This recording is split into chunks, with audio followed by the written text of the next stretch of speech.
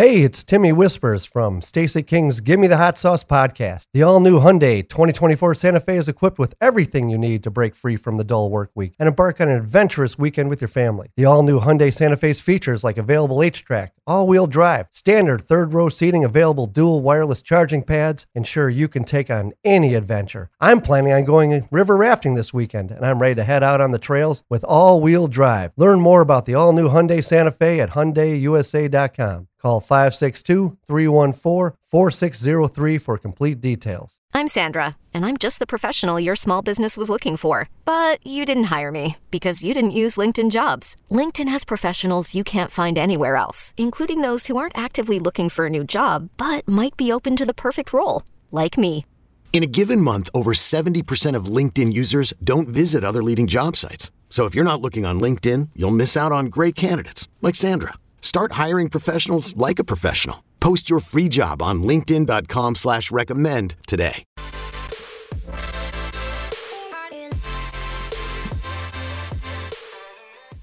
Episode 84, Give Me the Hot Sauce, rolls on. It is now our pleasure and privilege to welcome in the head coach and general manager of the WNBA champion Chicago Sky. James Wade joins us on Give Me the Hot Sauce. And Coach, I'm sure you never get tired of being introduced as head coach of the WNBA champions. Take us back through that process last year during the playoff run. You guys were a 500 team during the regular season. You caught fire at the perfect time. No, it never gets old. Thank you for having me. That was a special moment because that's something that has never been done before. And we've had teams in the history of our league that go on runs, finish with a record above 500, and they get there, but they never won it. And for us to finish the job, it's a big difference in just make it to the finals and winning it. And to actually be the last team standing, it was just about our buy-in and our trust in one another, not just in the system, but in each other. And you started to see that throughout the playoffs after we won one game and then after we won the second game. And so it just started to build our momentum and build our confidence in each other. It was a rough season because we started off behind the 8-ball with like 3 of our main players injured. Mm-hmm. And so we had went on a stretch where we lost like 7 in a row. And once everybody got healthy, we went on another run where we won 7 in a row. So really nobody knew who we were. And then we kind of had our, peaks and valleys throughout the season. And like we didn't reach 500 to like the last game of the season because we had lost 3 out of 4 or something like that. And we just, decided amongst each other, and we changed some things schematically that I felt that would make us a little bit more of the aggressive team. And, it's like, I don't know, it's like a person in a fight that, that doesn't have strength left. They have one punch left, and we just decide to throw a big one. And that's what we did. Yeah. Talk a little bit about the expectations. Now, you won the championship. There was buzz when you guys, were out here celebrating, and everybody was so excited. The playoff run, the fans came out and supported. Coming into this season now, and the expectations now are up. You're not surprising anybody. Everybody knows who the Chicago Sky is now because you're the world champions. Tell me what the expectations were like, and what was that first training camp like being champion? So it was pretty. I thought it was pretty cool. We went through a funny off season because we celebrated, and then 2 months later we had free agency, and we had 7 free agents. And so basically, it was about trying to secure our core. And so we had a lot of work that we had to do in December, January, and February months where we were trying to put our team together. And it was evident because of the WNBA's hard cap, we couldn't keep everybody. Yeah. And so, and after that, good feeling wears off. It's like, yeah, we won. Now, let's run this back. And we have a hard cap. And so you have to sacrifice,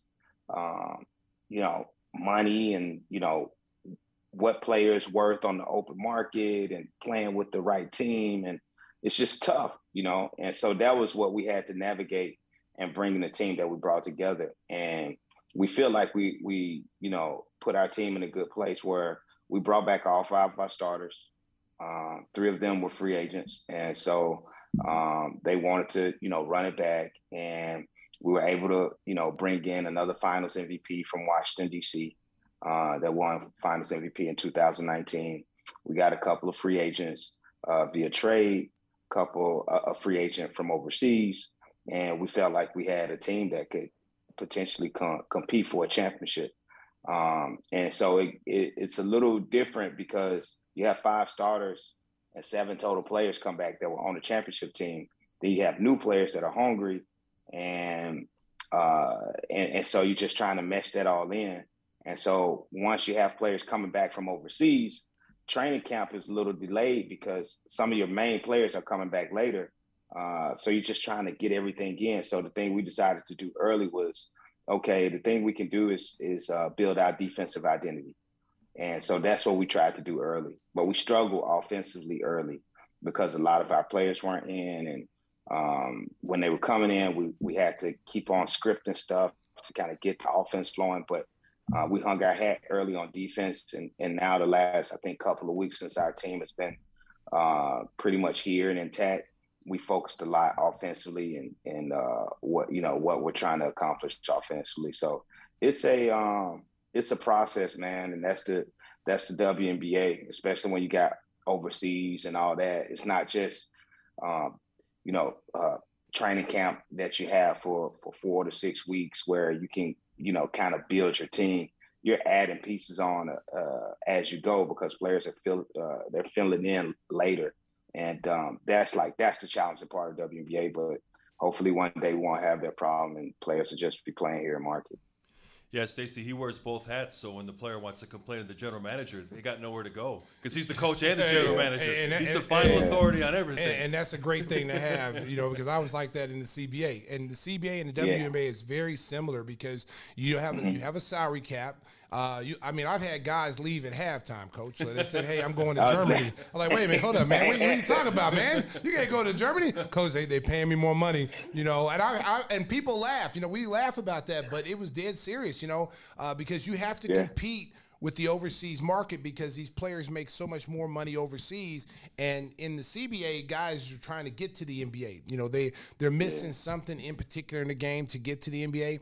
And the one thing I've always said about the WNBA, because the NBA backs them, these girls shouldn't have to go overseas and play. I mean, now, especially when you look at Brittany Griner and her situation and how dangerous it is. I mean, she's been over there way too long.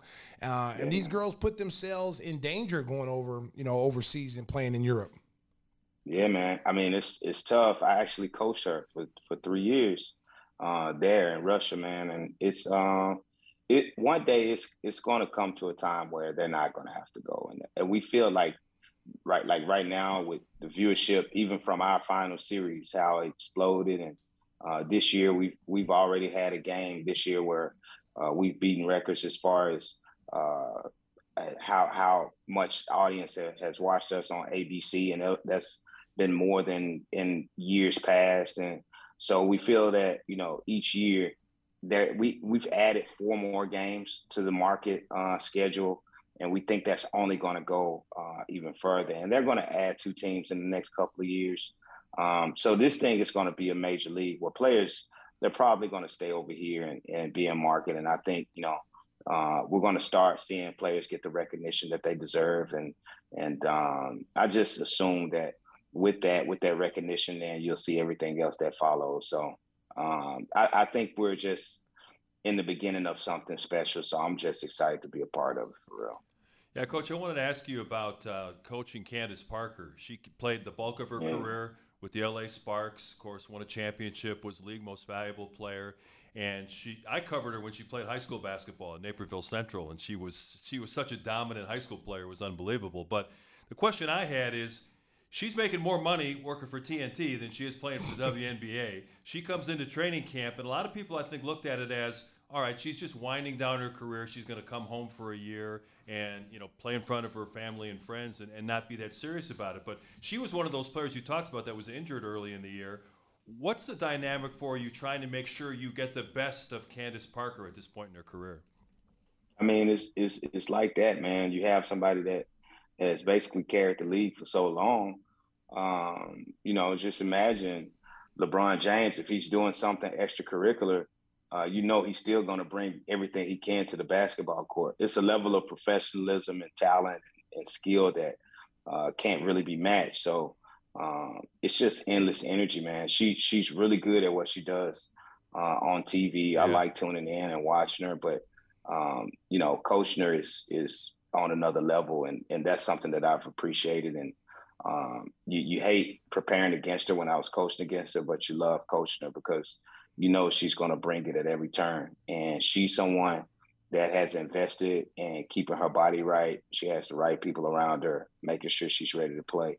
And so some things that you have to, you have to, I guess, understand that this is actually bigger than what we're doing, because she's an icon on the women's level, and whatever she does actually brings light to us. We're like first or second, and they had something today, like we're first or second in I guess viewership or streams or clicks or followers in the last like 7 days of WNBA teams. 4 years ago, before I got here, that wasn't the case when it came to Chicago Sky. Now we're one of the major ball clubs that's in a major market. So no, it's something that comes with the territory when you have her. So you got to take all that good stuff that she brings and just try to help your team grow in the best way possible. Well, I tell you what, watching a women's basketball game is awesome. When you're having kids growing up and wanting to learn how to play basketball the right way, the fundamentals, the passing, the cutting, it's a great tool to teach young kids how to play. I used to take my kids all the time to the Sky games when they first got here. One of the things I was watching last night, Coach, the 30 for 30, and they were talking about and that was a great, I don't know if you saw it, but that was. No, I have it. TVR, man, so that I have was, it on my TV right now. I'm telling you, that was awesome. And just watching with those, just like you were just talking about, Candace shining light and these superstar players coming along, shining light on the women's game, getting more people involved and getting people. Those girls were the first ones that really got women's basketball. They're the reasons why there's a WNBA. And seeing some of the things that those girls went through, and the good, the bad, the ugly, it was an amazing story. And so I concur with you when you say, how a girl like Candace Parker, Sylvia Fowles, some of these superstar women's basketball players are out in the forefront to take this game to the next level. So this group may not benefit from it, but that next couple of groups that come in will benefit. It's the same thing in the men's game. I mean, you go back to Bob Cousy and Bill Russell and how those guys traveled and things, and you see where the league is now, the money that's being made now. I mean, guys making $20-30 million a year, where back in the day, guys had they played in the NBA and then went and worked a 9 to 5 or a side job. Yeah. So the game has evolved, and I see the women's game doing the same thing. Do you feel the same way? Yeah, I feel the same way, and it's like you said, it's going to be like you said, it's going to be the guys like, George Mikan and Bob Cousy take it to one place. And they have this period where, you have two competing leagues, and then you have Magic and Larry, and you have the fusion of the ABA and the NBA. And now you got all these big contracts with LeBron. And so it steps to it. And we just have to appreciate it along the way. As much, like Cheryl Swoops and Dawn Staley, appreciating them and what they've done, Lisa Leslie, et cetera. And, Diana Taurasi and Candace Parker, Sue Bird has carried this torch. But the players that are maybe, in the 10th, 11th grade now that we don't know about, and they're going to reap the benefits of it. Like they're going to be millionaires playing in the league that don't have to go overseas. And so, but it's the players now and the players before that have paved the way, and hopefully they'll always be able to pay homage to them, and with stuff like they showed last night, and just so we can have an appreciation, man, and in the NBA you see the appreciation is there too. So I love what it's building. I think it's going to be that way pretty soon. Hey, Coach, a lot of Sky fans probably don't realize that you were a hell of a player in your own right. You played for 13 years overseas. You played in a couple of different countries, and you make your off-season home in France. That has to be an interesting life for yourself and your family. Tell us about your playing career. What were you like as a player? I wasn't that good, man. I just put it like this: if I was that good, I wouldn't have to get on a plane to go. No, it was good. I loved the game. I was very passionate for it, and I had an extremely hard work ethic. And before it was even in style, I used to work out with different coaches, or they'll see me running and be like, "What is he doing?" And we didn't have the trainers and the individual trainers that you had to go search for these guys. You had to get your uncle to rebound for you. Yep. Back in the day, it really wasn't like that. And I was like, man, I was born before my time, because this is stuff that I wanted to do. I used to have my little brother in the gym rebounding. He's 14 years old. I was like, hey, I'm gonna come off this screen right here, and every time I get it, just And now you see guys that's putting guys through workouts, and we didn't really have that. And our coaches used to, in the off season, go on the recruiting trail, so they didn't do off season workouts really. But I was fortunate enough to go overseas, and back then you would go overseas, and it was 2 Americans for every team. It really wasn't like Bosmans or European American guys with European passports and stuff like that. And it's leagues like first, second, third. Yep. So normally you start off low and you just work your way up. And so I was fortunate enough. I played in 6 countries, and was trying to find my home. So I played on a couple of good teams, played on a couple of bad teams, but through it all, it was some good lessons, and I got to make some great friends, some teammates that are going to be friends for life. And it was good. I wouldn't trade it for anything, because it's something that it helped me find my family, find my wife who played, or who was a French basketball player, played in the Olympics and all that, and have my son, and it opened me up to a lot of things. I'm a dude from the South that didn't speak proper English, and now I speak 3 languages. So it just changed. This is something I never would have thought, man. I never would have thought. So it changed my life for the better, man. And as much as it helped me realize all my dreams, it actually grew me up as an individual, where I was a lot more open-minded than I would have been if I would have stayed in Memphis. Well, James Stacy speaks French also. Oh man, don't listen to him, Coach. Don't listen to him. I'm an imposter.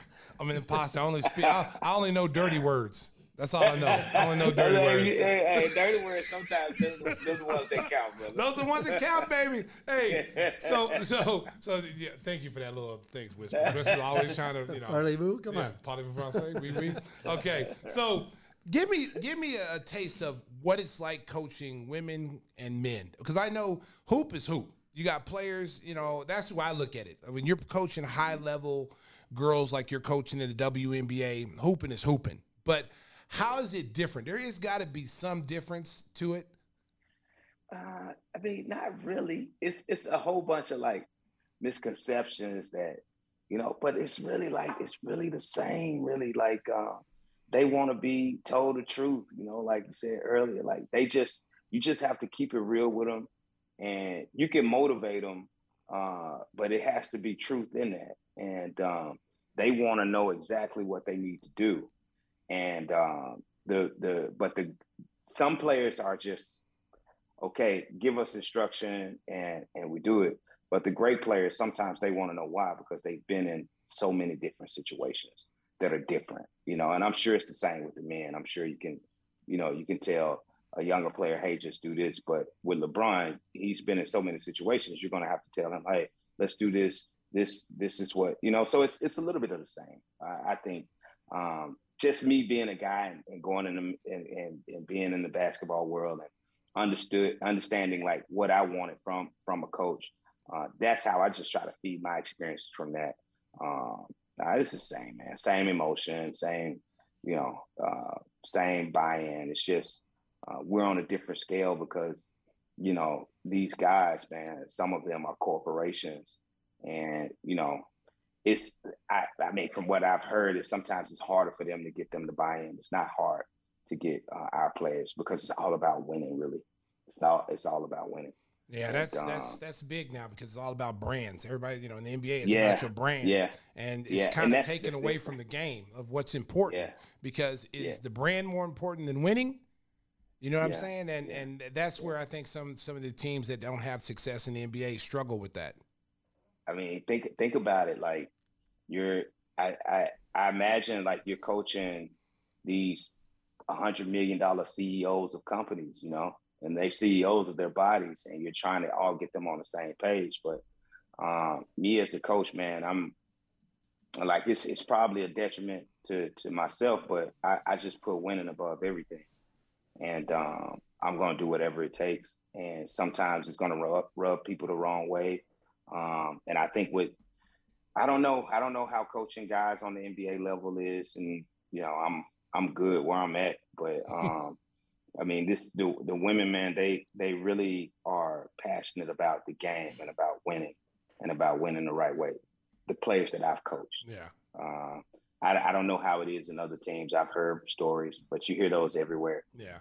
But we're fortunate enough, man. We have good people, and they're all about winning. And of course, you see the branding growing because it's even growing on the college level. Yes. You see all these NIL deals, and in women's basketball, it's a little different because sometimes you can have NIL deals, and sometimes it's more of a popularity contest, and sometimes a lot of these, I mean, not a lot, but sometimes the players can't play in the league. And so you have these great deals in college, but you get to the WNBA level because we don't have 350 spots or 400 spots. We only have 144 at the most. Wow. And so because we only have 12 teams and because of the salary cap, that cuts it down. So some teams are carrying 11 like us. So you only have 137 spots. So you have these great players in college that come out and are very popular, 60, 70, 80, 100,000 followers. And they get into the league and it's difficult for them because the players that play in the league, branding is secondary. They are ballers. Yeah. And the branding comes after you ball. But when you're in college, the branding comes early. Like it comes in high school.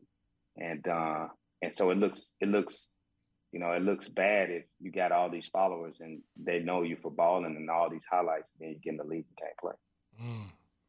Hey, last question I have for you, James. You have an interesting dynamic that a couple of your backcourt stars, Courtney Vandersloot and Allie Quigley, are married. How does that manifest itself in day-to-day practices and sideline huddles when you're in a one-point game? They ever go at each other in practice, or how does that all work? Man, they're so competitive, and of course they go at each other. They go at everybody. They go at me. They're so competitive, man. I've had like the fortune of knowing them for a long time, and I coached both of them overseas as well. And so I spent a lot of time with them, and the chemistry that they have on the court playing together, you see it and you're like, man, they great. Like they just feed off of each other. You have a shooter, you have a facilitator, a shooter that can facilitate and a facilitator that can shoot. And they just feed off each other, and we move at their rhythm a lot. And you wouldn't know that they were married, but it would explain why their chemistry is so good, So it's like, oh yeah, they're married, but it makes sense, and, because, they're throwing no look dimes to each other. And like, it's just so great, but I promise it's like a second thought. We don't even think about it anymore because they've always been so involved in the team dynamic. And so we have one of the best groups that you could imagine. And they help that. Candace helps that. So it's been pretty cool. They're two of our leaders along with Candace and Copper. We got some others too that have really done the thing. Z, came back and is trying to, find her voice in the team and stuff. And no, it's been great, man. It's been great having a group. And, I guess, when they retire, I'll look for another married couple, maybe. It sounds like great strategy for a guy who is also not just the coach, but the general manager of the WNBA champion Chicago Sky. James, thank you so much for joining us. Keep the success going. I know you guys are undefeated in the Commissioner's Cup, so you can bring in another trophy coming up. So. I'm coming, baby. I'm coming out there waving the Chicago Sky Town, baby. Hey, man. Let's do it. Let's do it, man. Good luck, Coach. Great getting to know James Wade, our guest on episode 84. Give Me the Hot Sauce. I want to thank you all for tuning in. A brand new episode coming up again next week. So, Stacey, what do you always tell the folks? Drive home safely. Chicago, beep, beep. Give me the hot sauce. What are you doing, Dragic? Did you not